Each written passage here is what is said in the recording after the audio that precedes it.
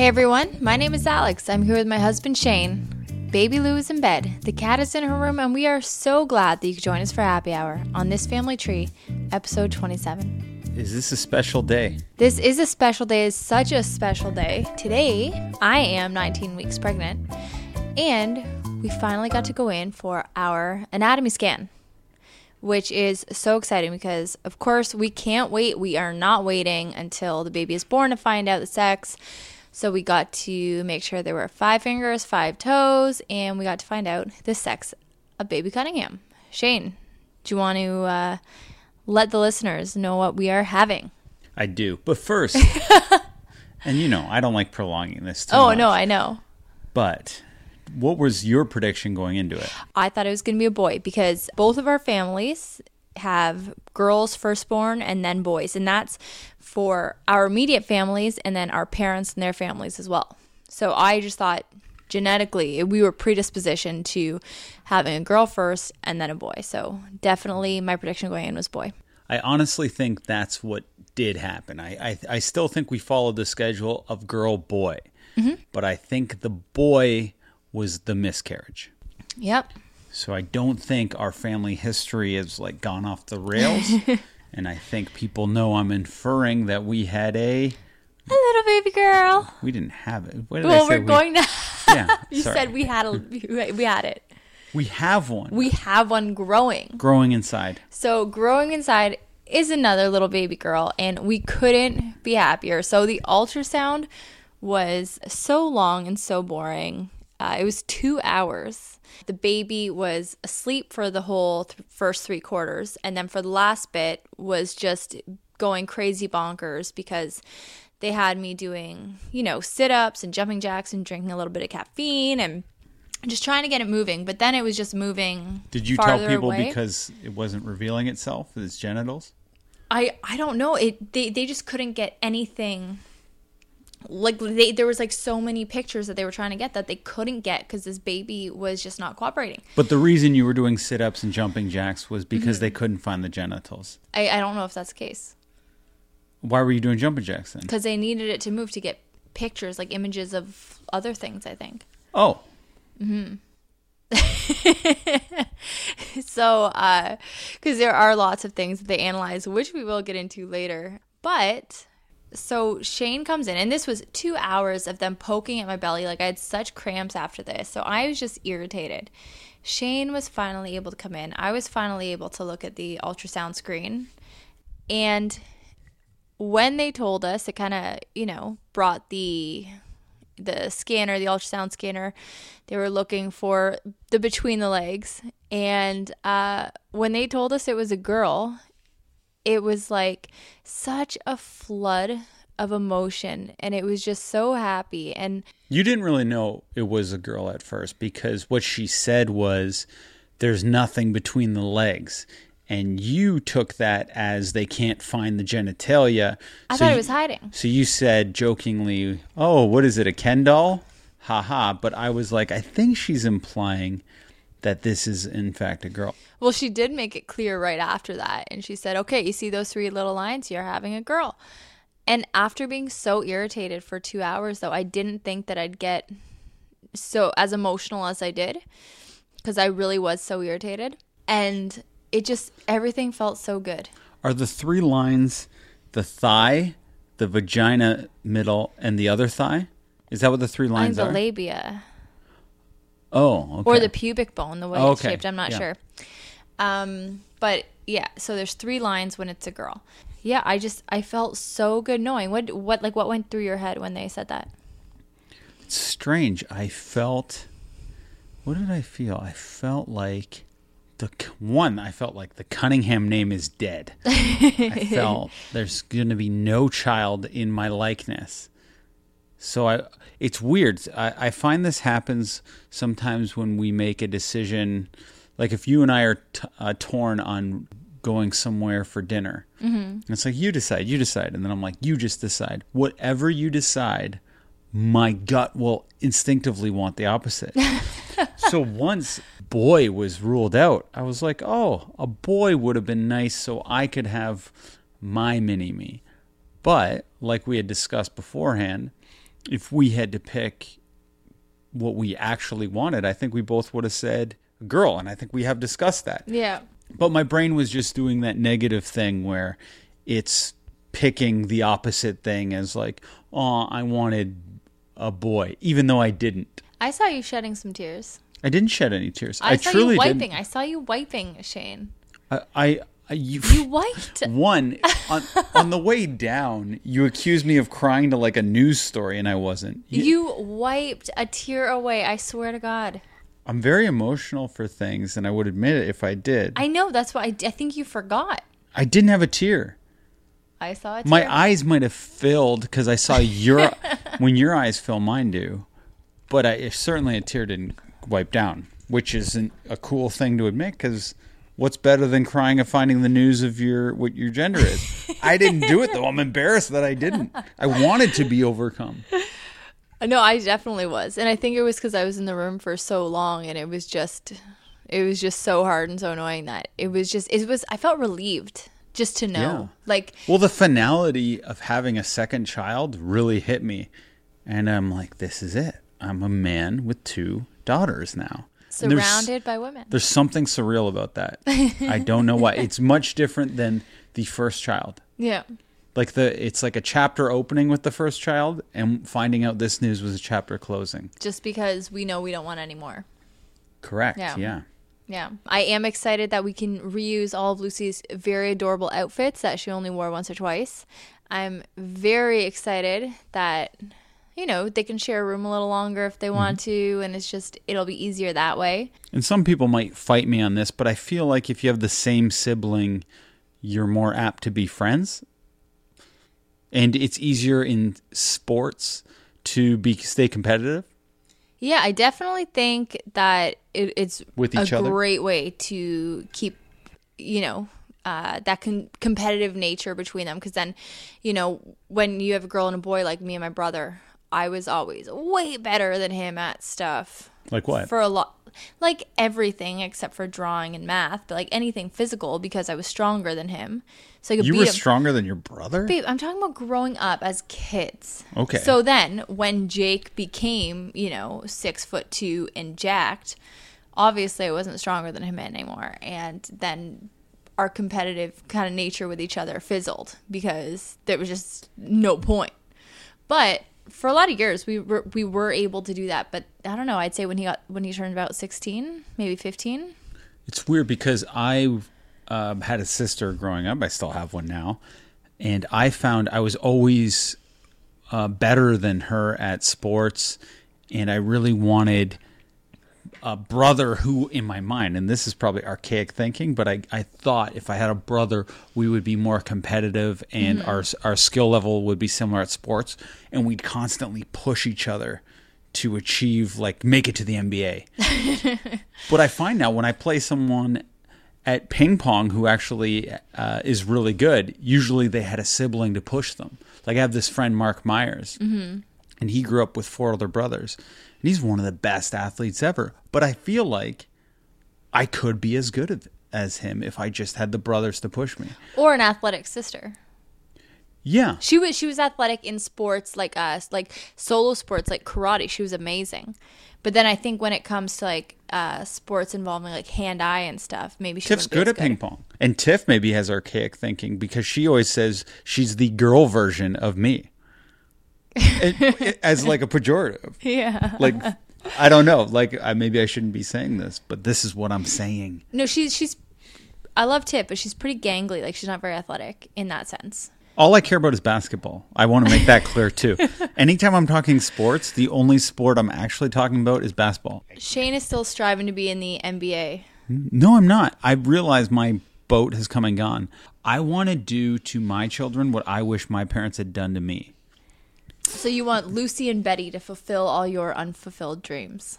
Yeah, and I think that's kind of the goal of parenthood in a way, to make your children's life better than your own. Yours is going to be a doozy. I mean, like, geez, what a life you've had, Alex. Oh, I've had a life, but I mean, again, this is if you've been listening, I over exaggerate things. My life has been fine, great, wonderful. It's just I have certain regrets that I started basketball too late. Like, we're starting Lou in basketball this summer. Yeah, we're going to find toddler sports programs. She'll be 2 years old, and if she doesn't take to it, she doesn't take to it. I am not a crazy dad pushing her into it.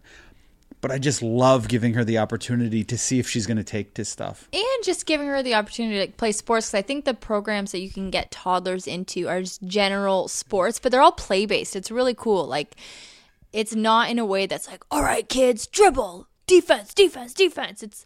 It's more like, all right, here's a ball. See if you can run and put it through the hula hoop on the ground. And it's like totally fun. And it, I think, just teaches young kids, like preschoolers, how to be teammates, how to share, how to like hustle, and it seems like so much fun, and it'll be so much fun to watch. I can't wait to go to, like, you know, those stupid little kid soccer games. They're all chasing the same ball across the field. There's like one kid peeing in the grass over there, one kid, you know, picking dandelions over there, and all the rest are just like a big cluster.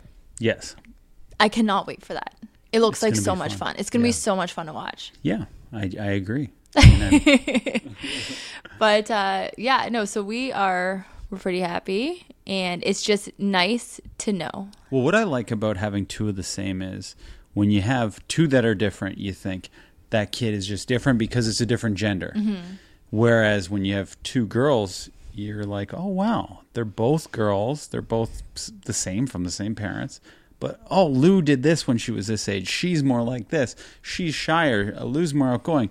I like noticing the difference, and I have a lot of fun with everyone's individual quirks. Yeah. Like, I think that's so cool. And just like, it's hard for me to wrap my head around someone looking different than Lou.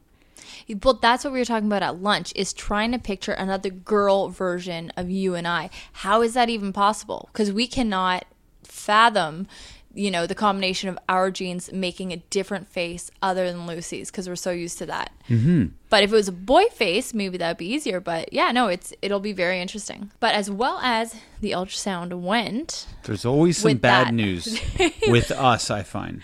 We've never had anything straightforward in pregnancy. With Lucy, the stressful times started at her nuchal translucency ultrasound and the blood work that followed. So her nuchal translucency was fine, but there was something abnormal in the blood work. So they told me that I had a 1 in 18 chance of having a child with Down syndrome or with another chromosomal abnormality. I'm trying to do the math in my head. I don't know. Good at this. 1 in 18. We'll let the listeners do the math. What percentage is 1 in 18? That would be about 5.5555%. So Surrey has said basically 6% chance. There would be a 6% chance that Lou would have Down syndrome, which is very high. Yeah. So that was the 1 in 18. So we were very nervous. I was just having the hardest time. I remember just the stress that I felt. And they asked us if we wanted to do the Harmony blood test, which is genetic testing. It's very close to being 100% accurate, and it takes about 10 to 15 working days to get your results. And then they offered me with Lucy the amniocentesis, which is like 99.9% accurate, and you get the results pretty immediately, like within 2 days. So we opted for the amniocentesis because I was having such a hard time, and I just wanted to know so that we could prepare for the outcome. If we were going to have a child with Down syndrome or another trisomy, that we could prepare ourselves, educate ourselves, ready our house, do whatever we needed. So the amnio with her was actually pretty cool. It was very interesting to see.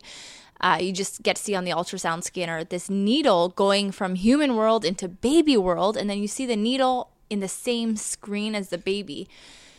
And it's really fascinating. So with Lucy, it was confirmed through the amnio that all was normal. And from then on, it was just like other problems not related to chromosomal issues. However, with this baby, my nuchal translucency was fine. My blood work at the beginning was fine. But today, during the anatomy scan, they were measuring the nasal bones. I didn't even know this was a thing because this was not brought up with Lucy. And I think you don't know it's a thing unless you have been in this position yourself. So one of the nasal bones, because there's like one on each side kind of, One was regular length. One was normal. The other one was slightly shorter. Mm-hmm. And they told us that, and I was just kind of sitting there. I was like, well, okay. I was thinking, fine. I was thinking, good, smaller nose. Yeah. That was my first thought, truly. I didn't think anything of it. I'm like, oh, one side of the nose is slightly shorter. That's fine because the cartilage will probably, cover it all anyway. And then we just asked what that meant. And they said that that is actually a soft marker for Down syndrome and other chromosomal abnormalities. So other trisomies and sex chromosome disorders. They said, look, you can do the amnio again, or you could do the Harmony blood test, which is the blood genetic testing. So we are doing the Harmony test because I did experience a lot of stomach pains after my amnio, which was kind of scary because I know there is a risk of miscarriage. So opted not to do that. Well, it was interesting because the way she actually segued into telling us this was you were not bragging, but kind of saying, oh, with our first child, we had an amniocentesis. And to be honest, the results came back perfect with this child, but I was kind of disappointed because I wanted an amniocentesis. Well, because it was so cool. It was so interesting. I know. And then you start laughing. And I'm like, this is awkward. Like, you are a little bit of an overtalker in these these appointments. And the person's always like, okay, Alex. And I think it's very cute. But she wasn't giving you any laughter. Yeah. When you started laughing, I was like, geez, she's not even humoring Alex. I didn't even, that went right over my head. Then she went, well, it's interesting you say that because we actually noticed that, and she brought up the fact that you may, in fact, get your wish in having to get an amniocentesis. Yeah. But when confronted with it, you chose not to. Yeah, because I think if it was earlier in the pregnancy, I would. But now that we're 20 weeks, I mean, it just seems like the chances for anything to go wrong would just be greater at 20 weeks. Yeah. Do you know what I mean? Than at like 13 or 14 weeks. So we're doing the blood work. It's going to take a lot longer. But to be honest, they made me feel so good when we were talking to the OBGYN. They just kind of reassured us. They said, look, it's a soft marker. However, this part wasn't reassuring. They said your chances went from, 1 in 2,000 to 1 in 33. So that was kind of a shock to my system. But they said, look, it's a soft marker and you have a 97% chance of having a baby with no abnormalities and a 3% chance that there will be something. But they really didn't seem worried about it. They didn't seem stressed. So I actually left feeling great and feeling like, oh, we've been through this before. I've already been through one thing this pregnancy. We already thought there was something wrong with the heart, but it was fine. So whatever, I can handle this and it's going to resolve itself. But then as the days gone on and it's now nighttime, your mind goes places and then you start looking things up on your phone. And now I'm really freaking worried again. As worried as I was with Lucy. Mm-hmm. But that didn't hit until about maybe 2 or 3 hours ago. Well, I feel like when we walked out, you were kind of pretending that you weren't worried about it, but maybe you were. Because you were jokingly blaming my sperm for all these abnormalities. Well, I was totally joking because I actually felt fine. And I think that if I was seriously worried, I wouldn't joke.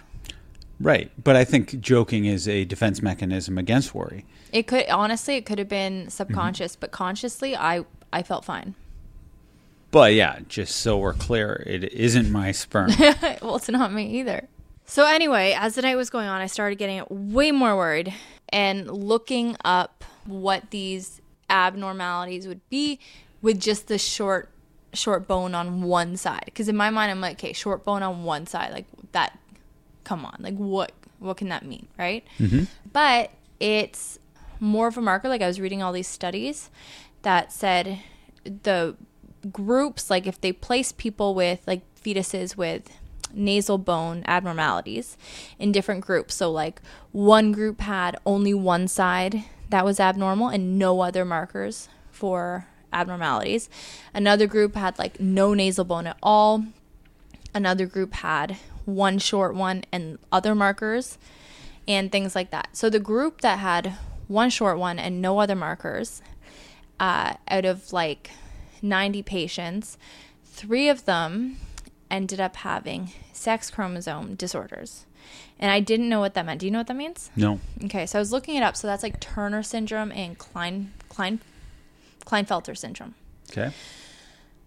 And I don't really know what they are. I was looking at the photos and things like that. And I know Turner syndrome because I've had a student with Turner syndrome. Klinefelter syndrome is a little bit harder for me to understand. I was just kind of skimming it. But, you know, like you don't want anything to happen to make your kid's life harder. Life is already so hard.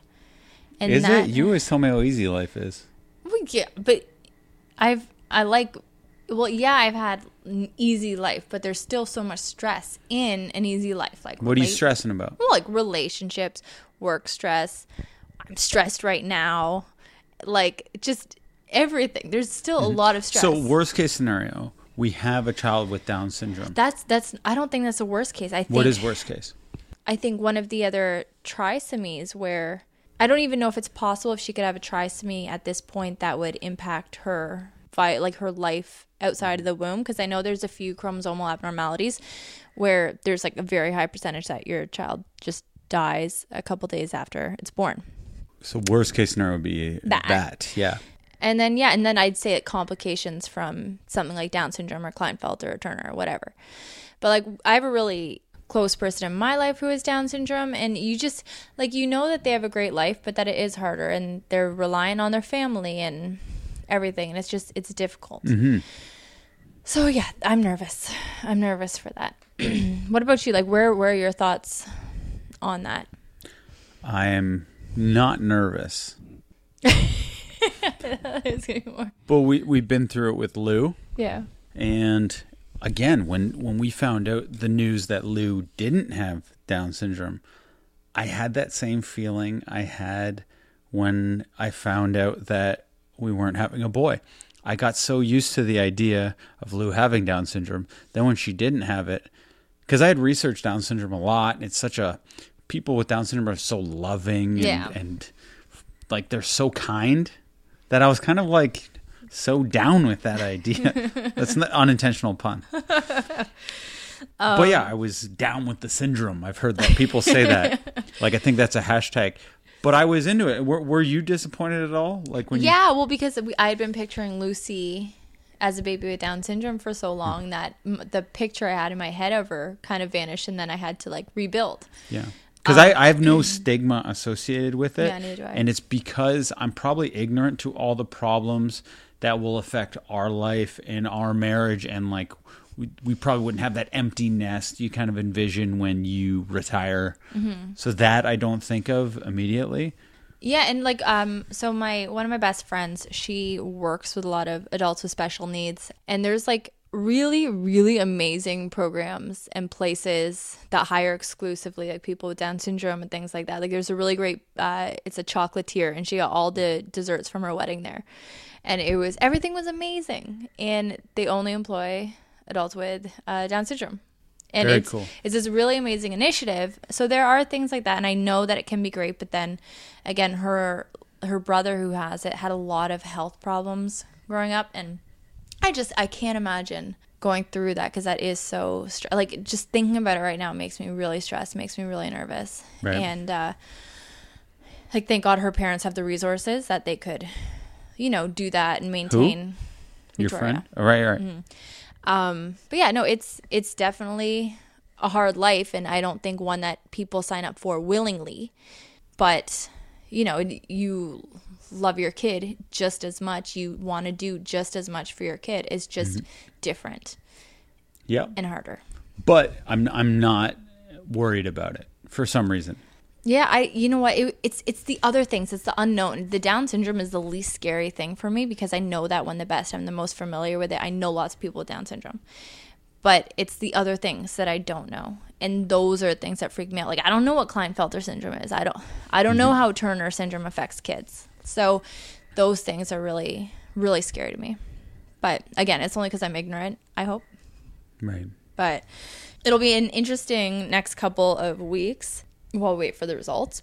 But yeah, just I'm stressed. And Lucy's got a fever 102, so definitely feeling it. All right, so we have a very exciting guest. I'm very excited tonight. It's Anna Maria. She is Bluebird Kisses. She's a mom blogger. She's got 3 boys. She does a lot of fitness stuff, a lot of recipes, and she's just a great, generally person to follow. But we got her on the line tonight, and we're going to talk about prioritizing health, prioritizing time for yourself as a mom. And I definitely want to ask her, now that we have 2 girls coming on the way, what the hell it's like to live life with 3 boys, because that seems so crazy. Here is Anna from Bluebird Kisses. Should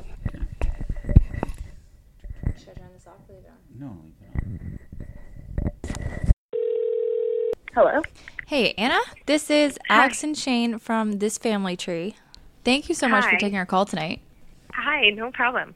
So I started following you, as I told the listeners, when I was pregnant. And I was looking for local moms for kind of inspiration. So this was about 2.5 years ago. And I stopped following the lot of them after about 6 months, but I became obsessed with watching your stories and reading your posts. And you're so good at what you do. So I just wanted to get that out of the way. Well, thank you. That's very nice. But one of the things that inspired me the most, and one of the reasons that I really love following you, is because you have had a pretty incredible fitness journey. And it's just one aspect of your life. But I was hoping that we could talk about that tonight, and that you could just kind of tell me what started that. Because you weren't, as from what I understand, always super into fitness, correct?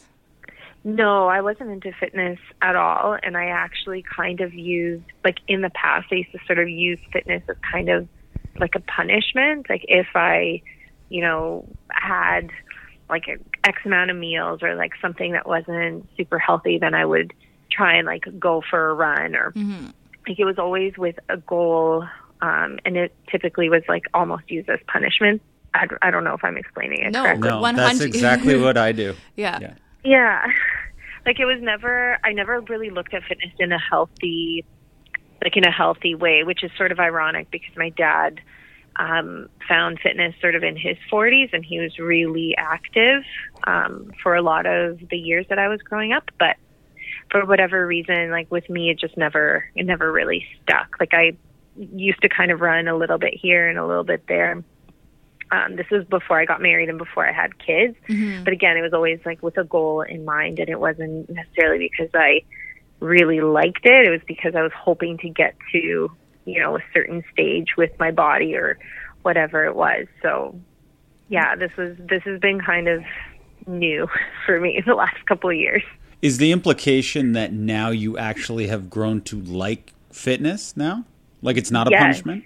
Yes. No, it's not. And the thing for me, I mean, the reason I actually started was because obviously like, I felt out of shape and I wanted like to hit certain goals, but they were more health related. After I had my last son, like I started having all sorts of weird issues. Like I would be nursing him and all of a sudden I would feel my heart sort of like skip a few beats and then my hand and then my fingers would go numb or half of my face would be tingling. That's and scary. Yeah, it was pretty scary. And I approached my doctor about it and, they hooked me up to a bunch of machines and we did a bunch of tests over a couple of weeks and they didn't yield any sort of a result. And so he kind of dismissed it as it's nothing. You're just maybe a little bit more sensitive to your own body. Sometimes our bodies skip beats. But to be honest, it never felt normal to me. And, like if I was trying to run up the stairs after one of my toddlers, the fact that I'd get to the top of the stairs and I'd be completely out of breath. Yeah. That never really sat well with me either. Yeah, there was just like a bunch of little things. And for some reason, when I hit 35, I kind of had, like my husband calls it, like my little midlife crisis. But I kind of had a bit of a crisis where I just kind of looked at my life and like, well, I'm unhealthy. I'm definitely 100% the heaviest I've ever been. I'm definitely the most unhealthy I've ever been. I'm, ordering Uber Eats almost every day. Right. You sound like us. Yeah. I was just going to say.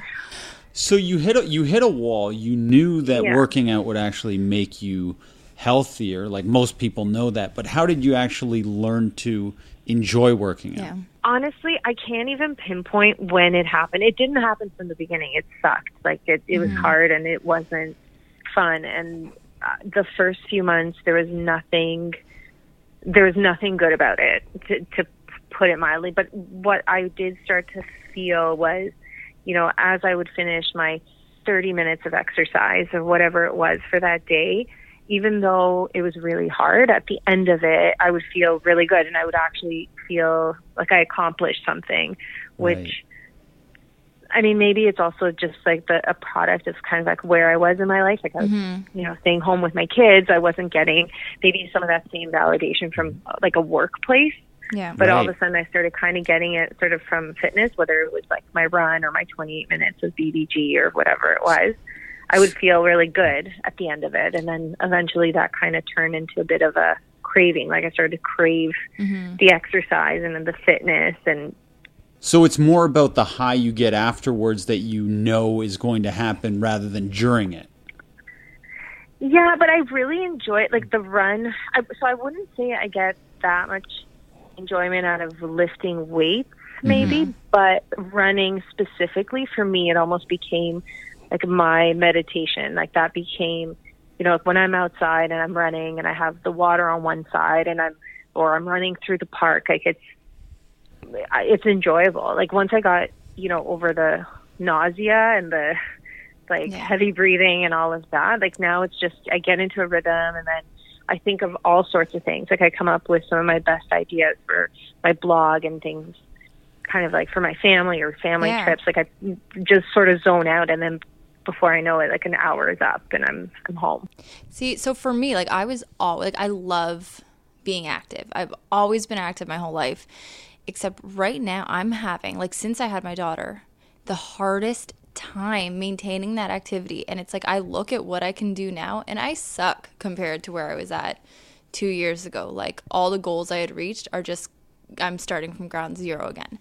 And I found that like when she'd go to bed or when she'd nap, I'm like, oh my God, finally a moment to myself. I could sleep. Yeah. I can like do something around the house. I can do something on my blog, just something. And it was never working out because I'd always think that something else was more important. So how did you stop making those excuses and start doing that? Because that's what I need to get in the habit of doing. I started doing them, like I would basically put on my workout gear straight from my pajamas. So I would wake up in the morning and the first thing I would do is put that on. And basically I kind of set it didn't work perfectly every day, but one of the rules I sort of said to myself was, okay, the first thing you're going to do with the first opportunity you get is just to get the workout in. You're not going to unload the dishwasher. You're not going to fold the laundry. You're not going to cook dinner. You're just going to get your 28 minutes of exercise. And if it was one of my run days, then I would just do it with Henrik, and he would go in the stroller, and he really liked it, so that made it a little bit easier. But just getting it in first thing in the morning really made a difference, and almost like letting go of all the other stuff. Because the dishwasher is always going to need to be unloaded at least once a day, if not twice a day. Same with laundry. And exactly. And if it doesn't get done by noon and it gets done by 9 p.m., like that's fine too. My kids don't care. But the funny part is, like, once I started getting healthier and once I started eating better and exercising more, I actually had way more energy. So I just found I was able to do a lot more and be more efficient. Oh, absolutely. Once I got that level of energy. So I find that I am obsessed with food to an unhealthy degree. It's one thing that it brings me so much joy in life for some reason, and I use it as a big reward. Do you think that is unhealthy to use food as a reward, or if used properly, can it be harnessed in the right way? No, I think I feel like food needs to be enjoyed, and I think that, if it's kind of like consistently, if it's used as a reward or as punishment, then of course, like it could probably be negative. But I think if it's used sort of in moderation, like that's fine. I think most of us would say the same thing. I don't know. I tried to look at food. I never had the best eating habits, and I never had the best sort of history with food, especially when I was younger. So one of my big things is not to be extreme and not to do any kind of crazy diet, no calorie counting, like none of that stuff. Just, try to get more vegetables in with every meal. If I wanted a cheeseburger, like have the cheeseburger, but then don't feel guilty about it and Right. obsess over it. Just like eat the cheeseburger, enjoy the cheeseburger, Yeah. and then, you know, get on with it. And the next meal, like, have an avocado toast. And that seems to kind of work for me. Do you believe in cheat days, or is that not part of your ideology? No, it's not really part of it, because I feel like, I mean, what are you really cheating? Yeah. Like, it's not. You're going to eat pizza or you're going to eat a cheeseburger, then do it and like it, and, you know, take the time to sort of savor it, and that's fine. I kind of have sort of like a, I don't know, maybe like a 90-10 rule. So like 90% of the time I eat healthy, but if I'm, you know, going out for pizza with my kids, and I'm obviously Yeah. just going to eat pizza, but I don't necessarily plan it out. And I also don't think, like, I don't think of the way that I eat as a diet. Like, this is kind of, like, for me, this is it. And now that I kind of like having the vegetables and the salads and, you know, avocado toast in the morning, I actually found a lot of the cravings for all the other stuff has kind of gone away. So it's more just Which like is intuitive eating. And like I find when I work out, I want to eat better to Yeah. not screw up what I just did in my workout. And then it's like a great cycle of just being healthy. And I love that. And I'm so not in that right now. And So need one to of work the on it. things for me, too, that I never realized I had before was I always used to have, like, stomach pain. So I'd wake up Okay. every morning and I would have this sort of like pain in my abdomen, and then it would radiate into my back. And Ooh. forever, I just assumed this was completely normal. Like, Right. I don't know. I don't remember when this started, but I just never thought twice about it. I just assumed, like, it's from, you know, maybe gas that accumulates overnight or how you sleep or whatever. And somewhere like a month or maybe 6 weeks into changing my eating, that all went away. That's awesome. And now I find, like, I'm almost convinced that it was associated with the sugar, probably, Mhm. because I ate a lot of sweets, so maybe it had something to do with that. But now I find, depending on, like, if, say, for example, I do go out with the kids and we eat cheeseburgers and fries and I have a Coke or whatever, I'll have that exact same pain, and it's terrible. Yeah. And I have a really hard time, like, working out with it now or going for a run with it, because you can just feel your body in a different way. Well, it's a good reminder why you do the things you do. And I want to ask about that. So this is a huge lifestyle change that you went through, right? Like, it's what you're eating, what you're doing, and how you're structuring your day. So with 3 kids, and like we have 1 kid right now, and we have our second on the way. But Congratulations. Thank you. Yeah. You're welcome. But it's crazy. And like, did you find that it was hard, that it was easy to get support, or did you find that it was difficult? Because I think when people take on a lifestyle change when they're in their 30s, they're kind of established, people might kind of give them a side eye. It was easy with my main support system. Okay. Which I think is where it mattered the most. Like, my husband, actually, he was active all his life. So he used to play basketball in university. He was always like really in shape and ate really well. And and his mom is a dietitian. So they grew up very different from Right. me. So when I started eating healthier, he was kind of like, oh, thank God. Like, finally, like, we're eating something else. Because I'm sort of like the one who takes care of most of the cooking and Yeah. everything. So he was actually really supportive, and he started going to the gym as well. And he's been really, really great. But I did run into that a little bit with, like, friends who, unfortunately, some of them are no longer in my life. Oh, man.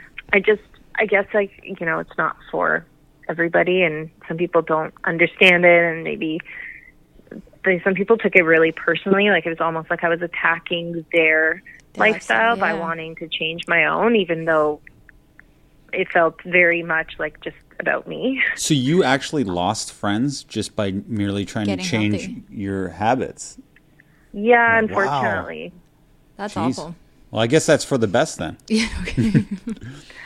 I mean, you know, to each their own. Like, I feel Yeah. like sometimes people project all sorts of things on other people, unfortunately. But yeah, I think it helps, like, to have the support. But you know, on the flip side, like, I do have friends who've done, like, similar lifestyle changes, and they didn't have the support, and it was significantly harder for them to, you know, go get to the gym, and when they didn't have a partner who really, like, bought into the whole thing at the beginning. But I would say in all those cases, like, they've definitely all come around. Oh, that's Right. so well. You got to. So, like, how has this whole change then? How has it impacted, like, prioritizing your health? Impacted you personally and like your view of yourself, and then you in the mom role? It's given me way more confidence, like, not just in myself, but also in the decisions that I make for my kids. I just find, like, I used to, sometimes I would make a decision and then, you know, somebody would sort of criticize it, and I would sit there and, like, you know, obsess over it, obsess over the fact that, you know, someone disagreed with it. Maybe they're right. Maybe I'm wrong, and, like, second guess everything. And I've just, I don't even really know why exactly this has happened, but I find I don't question myself anymore. Like, it's, once I make a decision, I actually feel really good about it.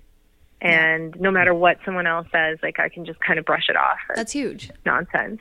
Yeah, it's made, honestly, it's made a huge difference, like, in so many ways in my life. Well, as a blogger, that's got to be so important, because it's so hard on socials to, you know, make everybody happy. Like, that's really difficult. So that was the one thing that, like, shifted for me as well, was with the blog. The first 3 months, actually, I didn't talk about it on my blog at all. I didn't, you know, no one had any idea that this was going on or that I was exercising or anything. I started sort of a private account just to keep myself accountable, and a few people sort of, like, started trickling in and following that account, and I would just post, you know, my meals and my exercise for the day or whatever. And that account was, like, a very positive account. And then 3 months later, I did sort of an announcement on my main blog as well, saying, okay, like, I've been doing this for 3 months. Like, this is kind of, you know, what my journey's been. And at this point, I was already sort of conflicted with a lot of the stuff that I was posting, because I felt like I wasn't sharing about 50% of my life. No kidding. And so when I did that, I actually got, like, two completely opposite reactions. I had, like, some people who were super supportive and really excited and felt, you know, like, this was not just, like, the right approach, but they felt like, you know, they wanted to make a change. And so it was really good for them. And then I had people who got really upset and really angry that I was doing this. And same as what I sort of experienced with, like, some personal relationships. They took it really personally and sort of started attacking me for, you know, trying to promote, like, unhealthy things. Yeah, well, to them it was like, well, you should be promoting, you know, I can't remember the term now, but it was, like, you should be more body positive. You're basically doing the opposite of that. And so I got a bunch of attacks. And at that point, I remember actually, like, I put my account on private for a little bit, and I remember going for a run, and when I left for my run, I had said to my husband, I was like, I don't actually know, like, what I'm supposed to do now. Do I delete this post? Do I stop talking about this and just, you know, keep it sort of in that private account? And he was kind of like, well, you have to do whatever you want to do. So I went for my run, and by the time I got back, I was like, forget it. Like, they want to, you know, whoever doesn't want to follow, they don't have to follow. Like, I'm done posting like nonsense. Like, I'm just going to post what I want to post when I want to post it, and whoever wants to follow, great, and whoever doesn't can go away, kind of thing. There's, in my mind, and I've seen this online a bunch too, I don't get why body positivity and health and fitness have to be at odds with each other, because in my mind, they're one of the same. Like, they are the same. That's that is exactly how it's I just see what it too. approach you take to finding that self-love and body positivity. And, like, for me, I feel the best about myself when I work out, and other people might feel the best about themselves when they put on sexy lingerie, and it's just different. And if yours is working out, like, I don't get how that is at odds with self-love.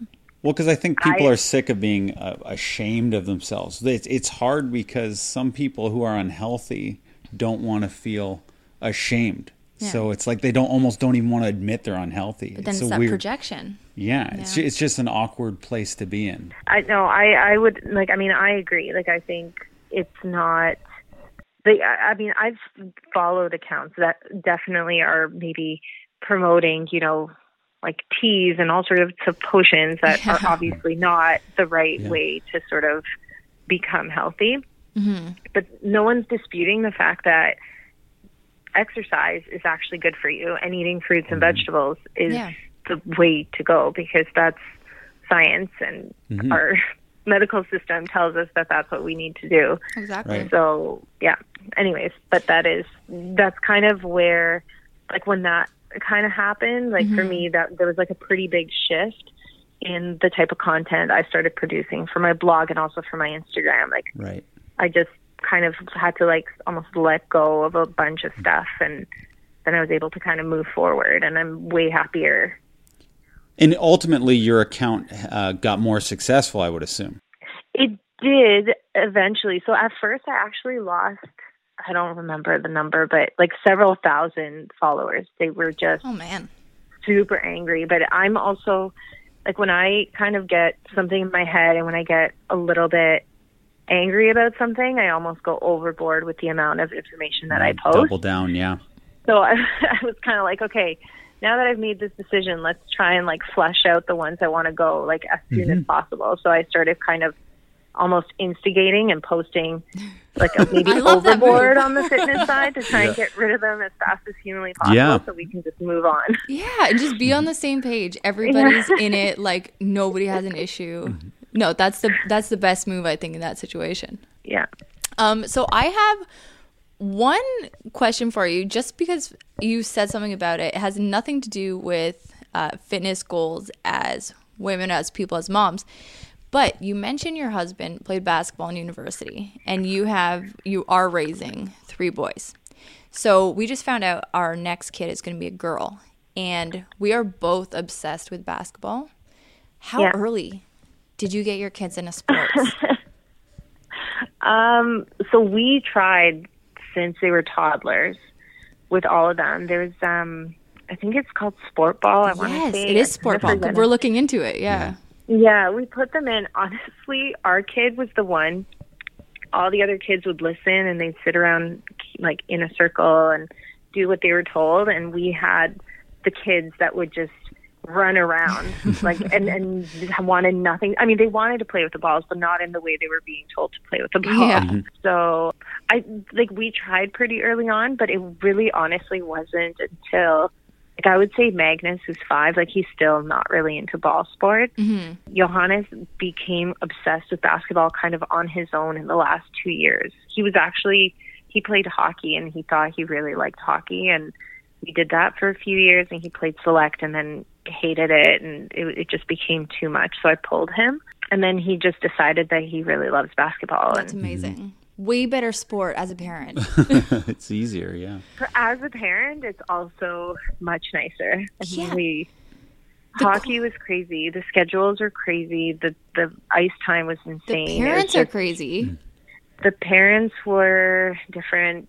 That's the nicest way to put it it. was just a lot. It was a lot. Like, it felt very, and it was like he was 6 when they asked him to play select, and select is like the rep version, but he was playing like 5 to 6 days a week, Oh my God. which is a lot. Like, if someone told me I had to run 5 or 6 days a week, I would probably burn out as an Yeah. adult.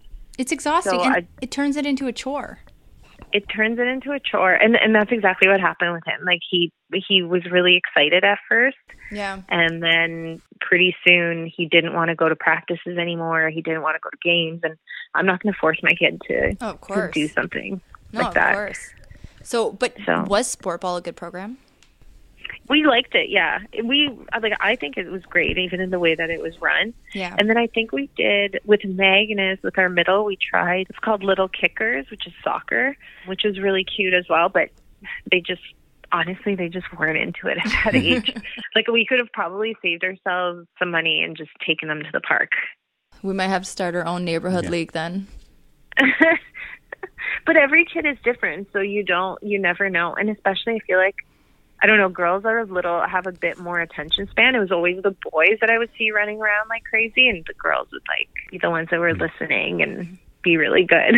All right, I have one last question, and it's back to health, because it's more my fixation. Now, anyone who's health conscious, I'm always curious about their relationship with alcohol, because I find I cannot be healthy and drinking alcohol. Like, I'm such a feast or famine type person. Are you able to balance that, or do you just say no to alcohol? No, I still drink from time to time. I definitely can't. I have a hard time the next day, and I also have a hard time sleeping if I drink certain types of alcohol. I don't know if it's age or maybe it's fitness or maybe it's hormones. I don't really know. But I find if I drink even a glass or two of wine, say with dinner, I'll wake up at 3 a.m. and then I'm wide awake until about 5 a.m. And and then that will affect not just my workouts, but it'll affect like my entire next day. For me, it'll affect my entire week. Like it'll just create this crazy domino effect where I'll miss a workout, and then before I know it, I've missed 2 workouts, and then I'm eating bad because I'm kind of hungover, and I feel like bad food makes my hangover feel better or something. Like some justification I give myself. But ironically, I do find that working out when you're hungover will actually help your hangover. Really? You may not have the best workout, but you'll definitely feel better when you're done. I'm going to try that. I've never even thought to do that. I do. I will drink though from time to time. Like we were just on vacation, for example, like, and we're at an all-inclusive resort and everyone's drinking all day long. And, like even my husband was having drinks during the day. I kind of stayed away from the alcohol during the day, and I would just have a glass or two at dinner time, and that worked out well for me. And what do you find is your go-to drink that you have the least adverse effects? Vodka and soda water. Okay, that was what I was going to suggest. All right, okay. Yeah. And, for some reason, maybe it's the sugar, the lack of sugar in it. It seems to not affect me. It's kind of hydrating. Yeah. Kind of. It's hydrating. Yeah, that's good because you're drinking the water with the alcohol. Yeah. It's the best. As a Pollock, I approve. But Anna, thank you so much for joining us tonight. We really appreciated it. And all the best. And with your fitness journey, keep posting because I love it so much. But yeah, thanks a ton. Thanks so much for having me. Lastly, where can people find you if they want to check this out, check out your journey, and check out your blog? So either Bluebird Kisses on Instagram or bluebirdkisses.com is the website. Perfect. All right. Well, thanks again. Thank you so much. Have a lovely night. All right. Bye-bye. You as well. See ya. Bye.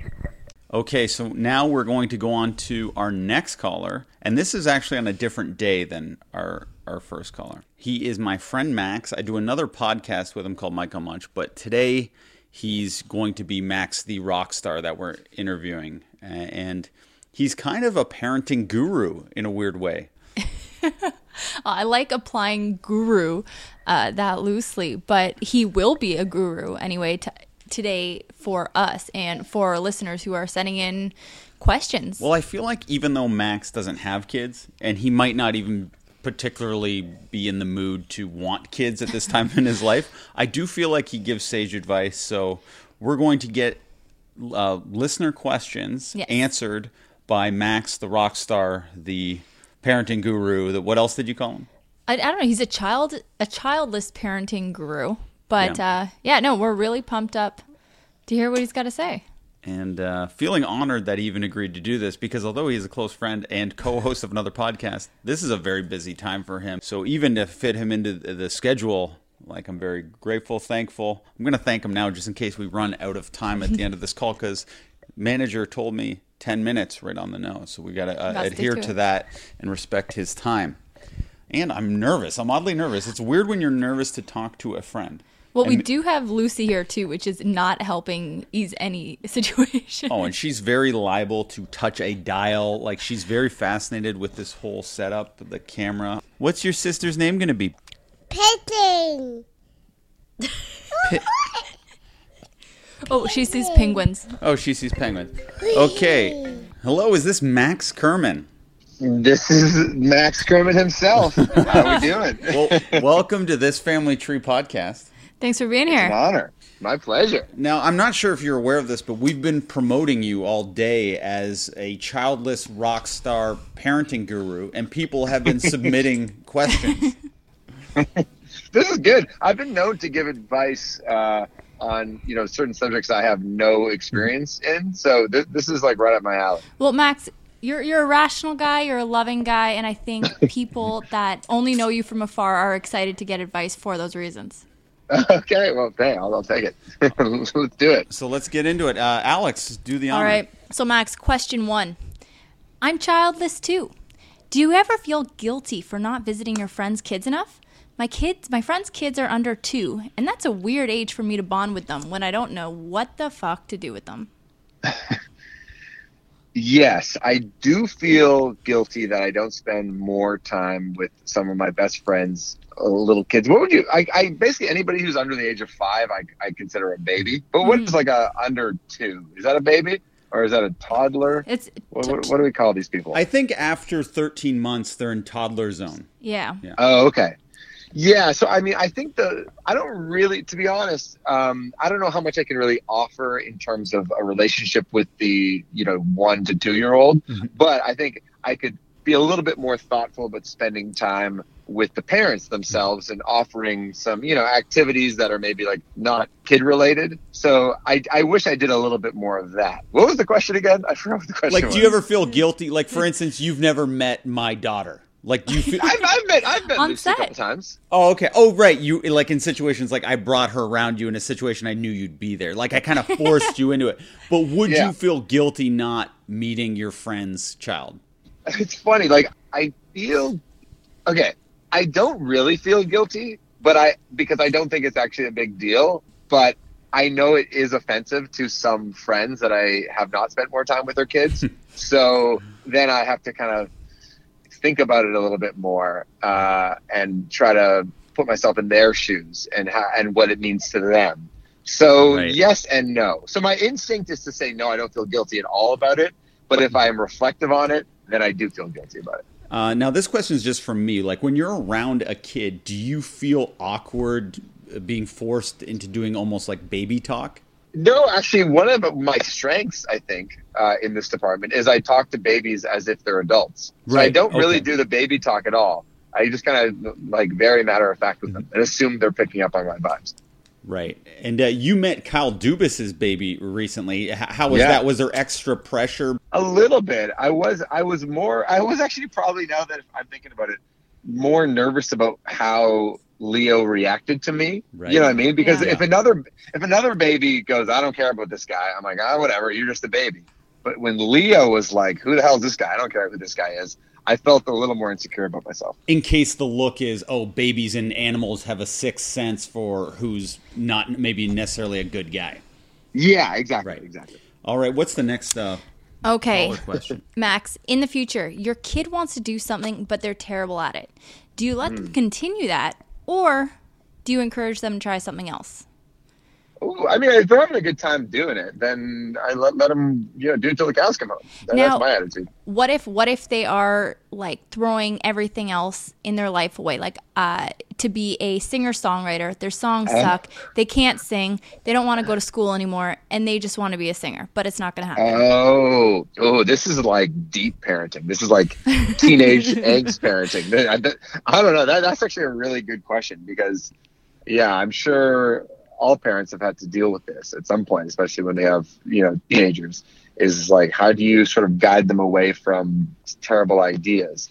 And, I mean, I think my only one rule would probably be like, are you being just like a decent person? Are you being a thoughtful, generous person, sort of selfless? Are you trying to sort of contribute? And then after that, you can kind of do whatever you want. But as long as you're not an asshole, I think that'd be my only rule. So you can go down a foolish path as long as you're not an asshole. I think that's where I'd go.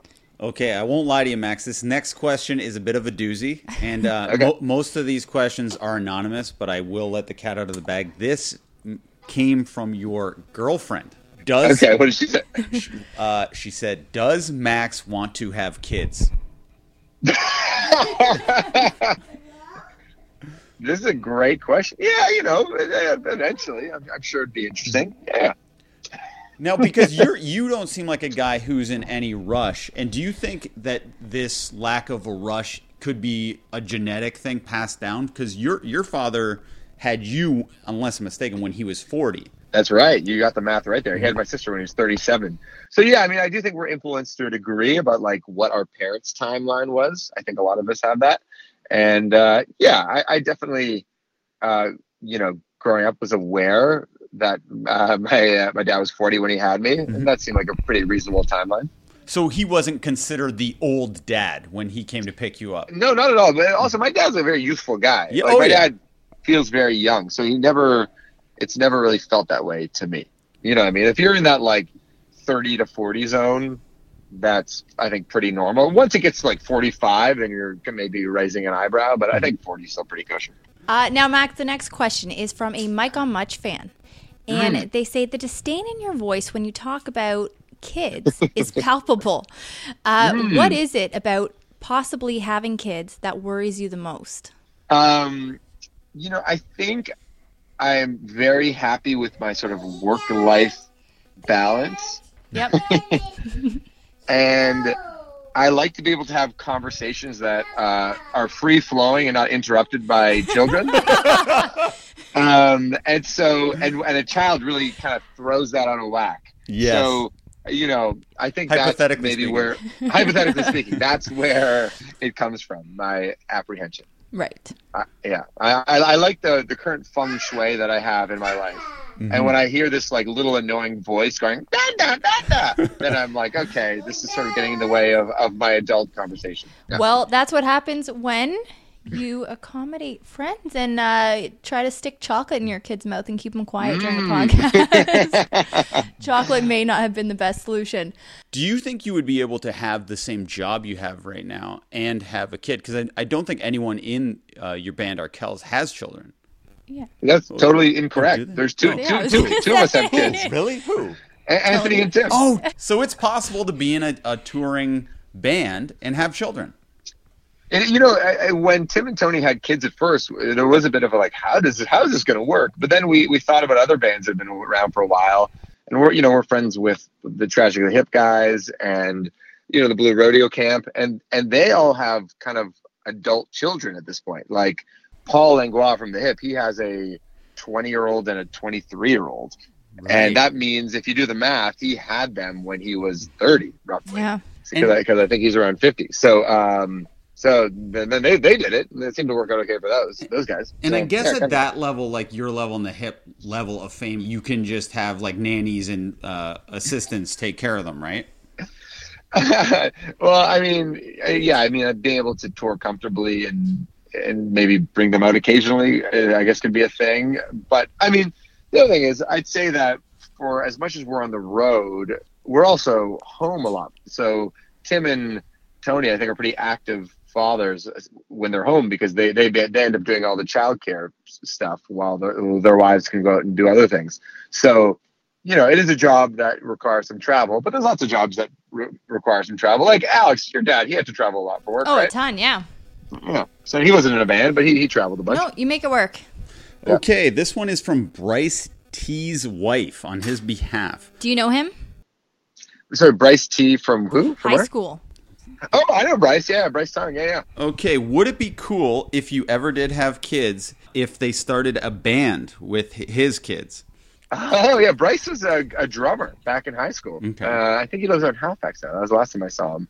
But yeah, I mean, if the kids are into it, then why not? It sounds like a good time to, you know, to learn how to play an instrument and to get together with the neighborhood kids. That's how I learned how to play in a band. It was just my neighbors, Alex and Eli. They lived across the street, and we jammed in their basement. The last question we have, because I know you do have to go, you're very busy. Were Alex and Shane cooler before or after kids? Answer honestly. Good question. You guys are pretty cool parents. You guys could do more cool things before you had a kid, just because we could see you a little bit more. It's true. But I still think you guys have the party in you still. So it's like when you do come out, it's like, you know, if there's like various friends' weddings or other like nights where we can all get together, you guys do bring your A game. It just happens more infrequently. So I'd say your cool factor is the same. I just don't see it as much. I like that. Sex and drugs and Yeah. rock and roll, baby. All right. And lastly, is there anything you want to promote? Your Instagram account? Is it at Arkells? Yeah, Arkells Music. Give us a follow if you're interested in some dudes playing rock and roll and having a good time. No further questions. I really appreciate it, Max. I know this is a very hectic time. Thank you so much, Max. And you have No a great problem. night with your girlfriend. Absolutely. Yeah. One day may become your wife, and then one day you may have a kid with it. Up to you. No pressure. All right. Awesome. Thanks, guys. The pleasure is mine. Thanks, Max. Take care. So as we spoke about earlier, we had soft markers for chromosomal abnormalities on our 20-week anatomy scan with new baby girl Betty. I wrote a post about it and I had a lot of really awesome people reaching out. If this is something that interests you, I would check it out. But people sharing their stories and what the results meant for them.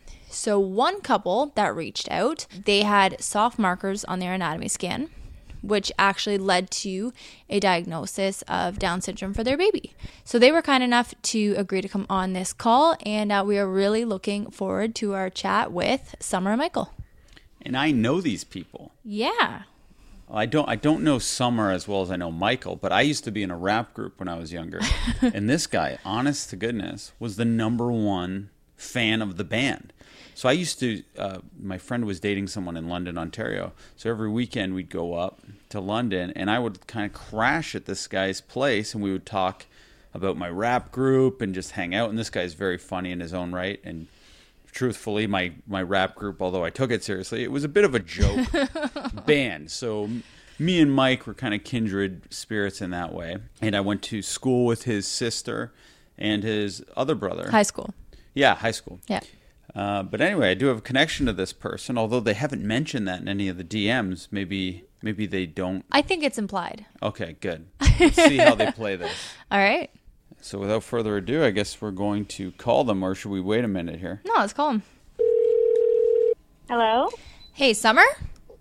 Hey. This is Alex and Shane from this Family Tree podcast. It is you and Michael tonight, right?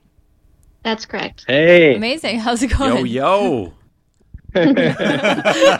Sorry, just throwing out some of my old rap lyrics from Yo being the lyrics from my Crocmile days. I'm not sure if you remember the group, Michael. Oh, I remember. I still have the burned autographed copy. That Shane That's was amazing. talking about how you were a fan, but I wanted to hear it from your own mouth. I was a super fan. I Good, like the because admission. I was worried that I was overselling it. I actually said #1 fan, and I was like, now we're going to record it, and he's not even going to remember it. But good. I'm glad I didn't misremember that. You made his night. Yeah. Before we start, happy first birthday to your little one. That was yesterday? Yeah, it was. Thank you so much. Oh, that's amazing. Well, you guys must be exhausted. Yeah, always. So I wanted to, well, you guys originally reached out to me on a post I wrote about our latest anatomy scan with our new little girl and how we had soft markers for chromosomal abnormalities. I was hoping you guys could kind of describe that process for you and how that related to you. We, I guess with our first pregnancy, I was 28 at the time, and we initially declined all testing at the beginning of our pregnancy because we were, I guess for us, or for me, I know I stress out really easily, so I just kind of didn't want to go through any of the testing initially, just because there is a lot of false negatives and whatnot. And so it wasn't until we had our 20-week ultrasound, the anatomy scan, where it was discovered that 2 soft markers came back for us, which was a big shock. We actually didn't know at the time what that meant. Yeah, neither did we. Right, yeah. And then we got a call from our midwife the very next day, explained to us what it meant. And it wasn't until then that we decided to go through with the blood work that we had initially declined at the beginning. Okay. And anyway, I don't know if you want me to go on about the specifics of our story, but No, so I was interested. So our soft marker was a shortened nasal bone on one side. Okay. And then that brought our chances, or this baby's chances, of having an abnormality from 1 in 2,000 to 1 in 33, which, like after being told that, oh, everything's healthy, everything's okay, and then it's just a bit of a shock to the system. So what did you guys experience? Because I believe that your blood work brought you to 1 in 3, right? yes, we started off because I mentioned my age at the time. I was 28, and just going off my age, we had a 1 in 12. Was it 1 in 1,200 chance of having a baby with Down syndrome. And then when we had the ultrasound, and they found the 2 soft markers, and for us it was the thickness of the nuchal fold, and there was some other kidney. I don't remember the specifics because it was something very minor. And just based off the ultrasound, we were put at a 1 in 50 chance. We were then encouraged to do the blood work. So as I said, we did the blood work the next day. We got the results 4 days later, and that brought us to a 1 in 3 chance. Right. And then from there, you accepted an amnio, right? That's correct. Yeah. Because like I said earlier, for me again, we both needed to know, just because we wanted to be informed. And I didn't want to, we didn't want to go through the pregnancy just not knowing. Of course. So for us, that was important. So yes, we did go through with an amniocentesis. I believe I was 21 and a half weeks. I'm glad you said that because with Lucy, I had an amnio because our chances with her were 1 in 18, so even greater than with this baby, due to things in my blood work. And we took the amnio right away because we wanted to know, to prepare ourselves. Right. With this baby, though, the amnio was offered and the Harmony blood test was offered. So I did the Harmony test on Friday, and I'm waiting for the results. And if they're any greater, then I'll definitely get an amnio. But I didn't know how many weeks pregnant you were impacted, any of the risks associated with it, because I would definitely want it. But it's scary when you're halfway. Of course, yeah, and we were definitely scared, and there definitely is risks to the amniocentesis. But we met with, I guess, a team, right? Was it a team? Yep, at McMaster. Yeah, McMaster, and we went in with so many questions because we were terrified, but we felt really good after talking to the team, and we decided to go through with it. And thankfully, everything was fine. And, that confirmed for us that our baby was going to be born with Down syndrome. Right. And that is your baby Hudson. That is, yeah, he's no longer a baby now. But big boy Hudson. Big boy Hudson, yeah. He's now 6 years old. That's amazing. So if you could let me know, what were your fears upon, like, if you had fears going into the amnio, but did you have fears when you had the confirmation, or was it relief or a mix of the two? Oh no, there was, we really grieved. It was, we were, for every single test, like after we got the results back from the ultrasound, it's kind of like when we initially got pregnant, none of this was on the radar for us. Right. It was just like we knew other people who got pregnant and went on to have like a healthy, typical pregnancy, and then would deliver like a typical baby. Yeah. It was just that's kind of how it went. So it was kind of like, yeah, it was like, whoa, okay, yeah, these things happen. Yeah. And they're happening to us, and what does this mean? And so for every test that we had, there was more and more tears. To be honest, it was. And then when we got the confirmation, it was not easy. Like we grieved because, our journey was going to be different, right? And it's kind of like you're grieving, the child that you thought you were going to have, in a way, like it's, so there was, but for me anyway, it was like after reading up about it more and more and more and educating ourselves, it got less scary. Yeah. And so the day that he was born, there wasn't tears. Like, we were well prepared and we were so excited for him to be here. Yeah, and I think that is the power. Like, it's amazing. And you guys were saying you go to McMaster. They have such amazing care there. And it is amazing what knowledge that doctors have now and what knowledge they can get just from, good scans and blood work and things like that. And it can really help us prepare, because I couldn't imagine personally finding out day that your baby comes, and having to go through all of that. So I think Shane and I would be in the exact same boat as you guys. But after Hudson's birth, what did you struggle with the most? And then what did you guys find possibly easier than you anticipated? Oh boy, what did we struggle with the most? I think there was just what we really weren't prepared for was just the amount of appointments. Yeah. So it's just like appointment after appointment. We were lucky, and Hudson was, I think that it's 50% of babies that are born with Down syndrome have some kind of heart abnormality. Yes. But Hudson's heart was fine.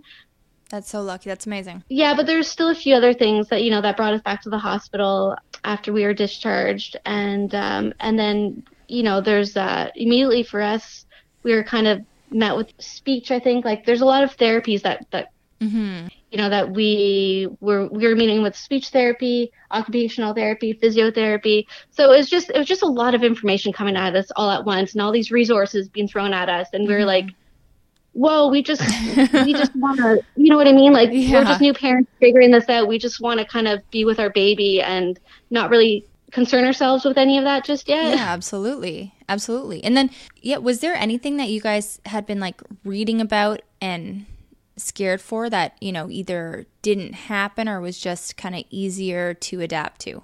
I don't really know. I don't know. I think you just read a lot of horror stories. You read a lot of negative experiences people have, and we didn't really have many. Like going to like the grocery store, someone maybe saying something about your child. And I don't know if we've ever had anyone say anything negative at all. No. So I think just like situations like that you read about that I guess are quite rare. That's that's shocking that's even a thing still, with all the knowledge that people have about Down syndrome now. It's still so shocking that people would even have those experiences at all. That's so wild to me. Yeah, there's definitely stories out there, a lot of stories, but we've been lucky. And how do you feel when, even though you went through the grieving process yourself, you see a post like Alex's and other people sharing their stories, and people are acting like if their child did have Down syndrome, how upset they would be, or it would be a bit of a nightmare or unexpected. Do you, now having Hudson and loving Hudson, do you feel offended by that at all? No, not at all. Because you don't know, and we were those people. We didn't know, and we didn't know. So I don't get offended at all, because I could definitely put myself in their shoes, and those words would have come out of my mouth at a certain time. I think it's just, if you've never met anybody, especially with Down syndrome, we are kind of told that more or less that any kind of differences are seen as negative, right? Like if people don't fit that typical mold, that it's not something like that it's not beautiful. But or that the people are living with like immense sadness in their lives, and that's that couldn't be further from the truth. Like we are so blessed and happy, and to have Hudson in our lives, and there is no sadness whatsoever. Yeah, no, and one of my best friends, I was going to say her little brother, but like Hudson being older, her little brother's now 25, and he has Down syndrome. And I know when he was younger, there were a lot of health problems associated with that, because you were talking about heart issues, which he did have. And knowing him and the struggle he had with those heart issues, and now that I'm a parent, and I just think about how hard that must have been on his parents, just to, always be in a state of worry during those surgeries. But like you said, your outlook with Hudson, there is no sadness, it's only like happiness and a blessing. That's exactly how it is in my friend's family. It's only happiness and only gratefulness that has come out of it. And there's nothing negative, especially now that he's quite healthy. Right. And I was curious too about, I'm sure you guys mostly are focusing on the day-to-day, but when you think of the future, do you imagine it being even in the realm of possibility for Hudson to move out of the house? Is that something that's possible or considered, or do you have to just cross that bridge when you get there? Yeah, I mean, we're not putting any limits on what the future holds for him, It's kind of day by day, and letting him lead, and seeing where we're at in like 50. How old is he now? In like 15 years, if he wants to move out, then we will support him in whatever he wants to do, Right. Yeah. So it we're not putting any limits on what he'll be able to do and achieve, and yeah. No, that's great. And so you talked about, getting an amnio so that you guys can prepare and have that information. And like I said, we feel the exact same way about that. But when I wrote my post, a lot of women were saying, oh, I wouldn't get any tests done because it doesn't make a difference. What would be, just from your experience, your recommendation to people who don't think it would make a difference, like not knowing? Like, so, like, what are the advantages to knowing versus Like if a woman came to you and she said, I don't want to know, it wouldn't make a difference if I found out now or at the point of birth, what would you say to that woman? Well, it's really a personal choice, you know. Some people would be okay with finding out the day of and dealing with the news. I just know for myself that wouldn't have worked out well. Yeah. So I don't know. I think it's a very, very personal choice. You know, I would suggest, people kind of get informed and ask questions. And there's,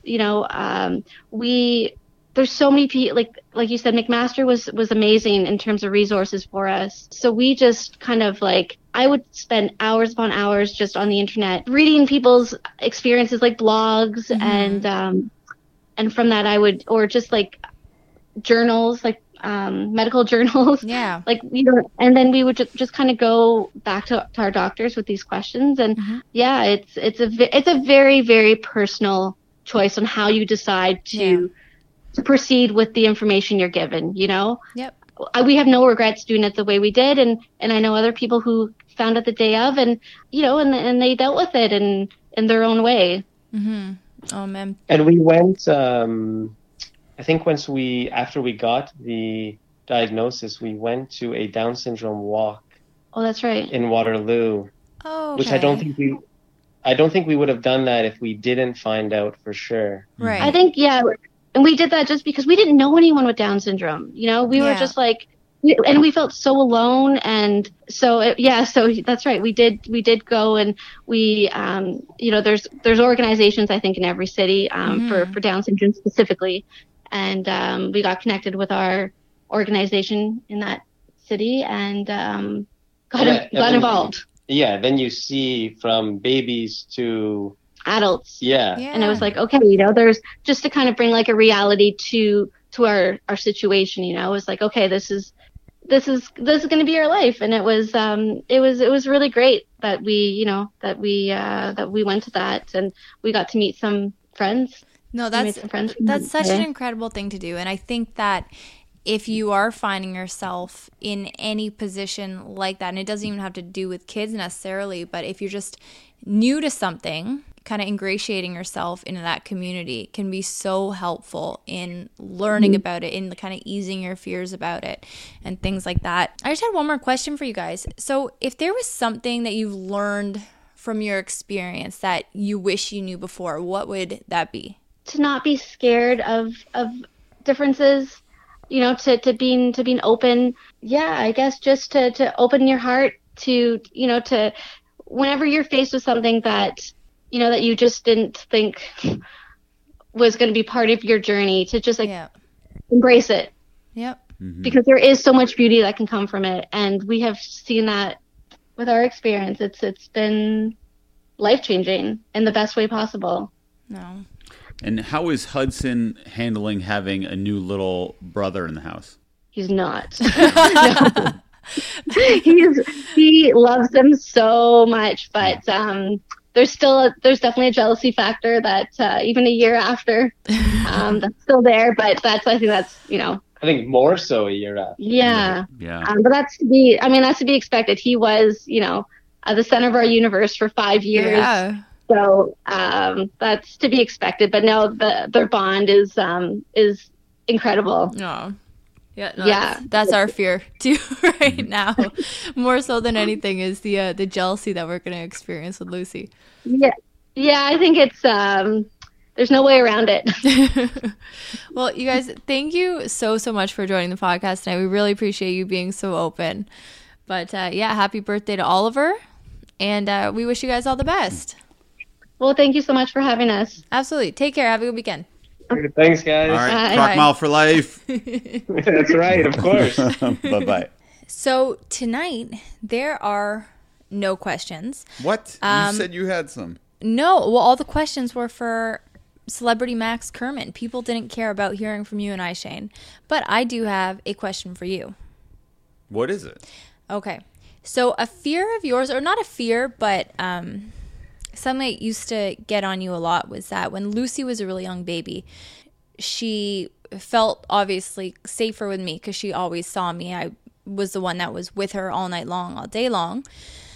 And you wondered when she would start to come around to you. So lately, Lucy's relationship with you revolves around this like weird game where anytime you come near, she goes, "No, Daddy, no." And then she kind of runs away and waits for you to react. And it's like this weird power play she has, but she loves it. Mm-hmm. So I'm wondering, are you feeling more at ease with your relationship with her, or do you think that it's still something that is difficult? Well, it's not the best feeling in the world. Every time I see her, game or not, whether it's a game or not, she goes, "No, Daddy." Or if I go to give her a hug, she'll go, "No, no, no, no, no." Or if I walk into a room that she's in, she will close the door in my face and start laughing. So, yeah, it might be well-intentioned and fun for her, but it does make me feel like, oh, I wish she would just want to give me a hug. But she does, too. Like, she, when saying goodnight tonight, she was giving you a kiss, and then... Well, her favorite thing, she loves saying goodnight, because that means it's like, goodbye, Dad. I don't think that's what it Her is. favorite thing to say is, goodbye, Daddy, and like, almost like she's a Chucky doll. She'll be like, bye, Daddy. You make it sound so sinister. You've heard it. No, I don't think that. it sounds sinister. I just think she has that, like, little kid voice. If it was a movie, people would think, watch out tonight, Shane, you might get killed by your child. But did you hear her as you were walking down the stairs? Like, you brought up her bottle, and I was putting her in her jammies. And the whole time you were going down the stairs, she was saying, "Night, night, Daddy, night, night, Daddy." Any greeting or thing that involves me being out of her life, she's very happy. Her favorite thing to see is me walking away from her. But the thing is, when you do that, like when she, shuts the door and says, "No, Daddy," and shuts the door, she's always waiting for you to open again. Like if I'm in the room with her, she'll stand by the door and be waiting for you to open again, and she'll have a big smile on her face. Oh, she gets pleasure from the disappointed, upset look that I have on my face. Like, what is that called? She's a sadist? Is that what it's called? Yeah. But I'm over it. I'm used to it. I hope one day it can change.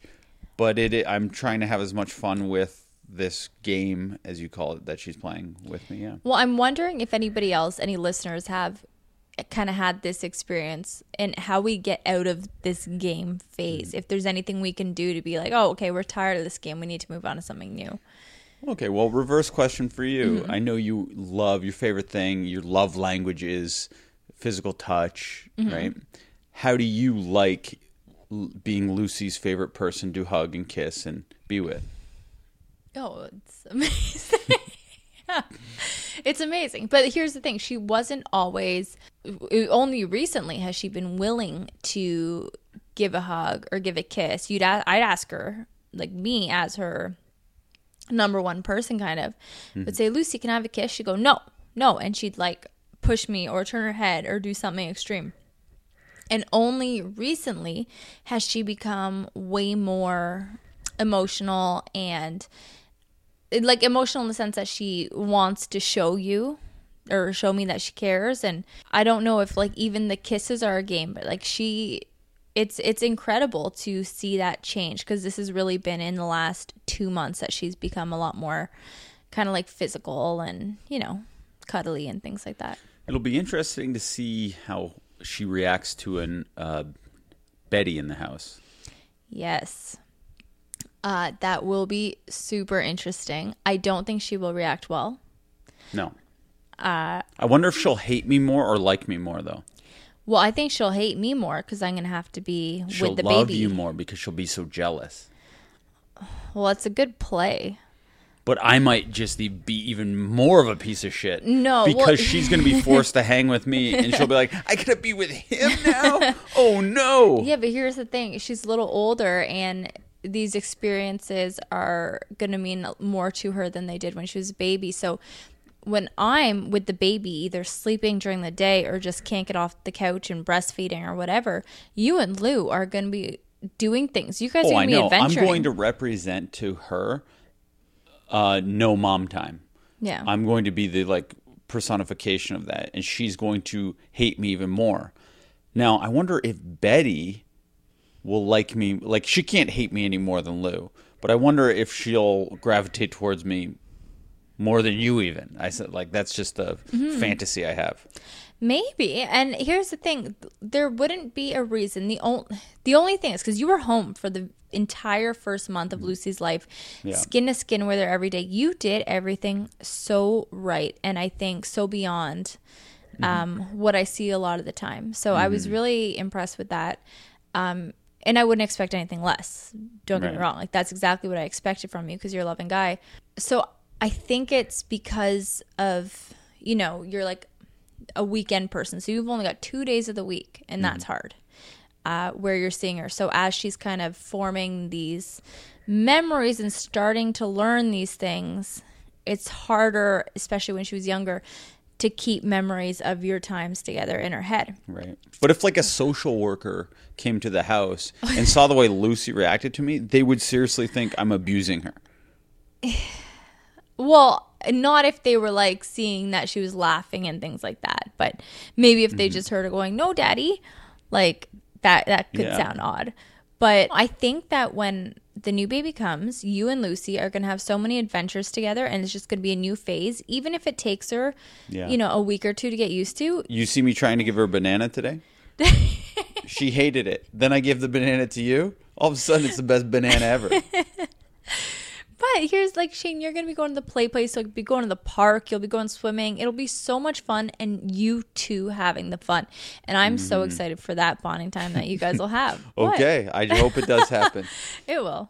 But excellent episode today. What a crazy mix of everything, eh? Such a banger. We're announcing babies. We're announcing baby names, genders. Max Kerman. We got Bluebird Kisses. Bluebird Kisses. We have Summer and Michael. Like, just an incredible episode, I think, and you think. And it really hit every... Oh, this podcast is heating up, baby. If it's not the number one family pod, it's soon to be. Ouchie awa.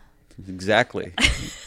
That old expression. And on that note, folks, if you have yet to leave a comment or rate us, please do. We totally appreciate that.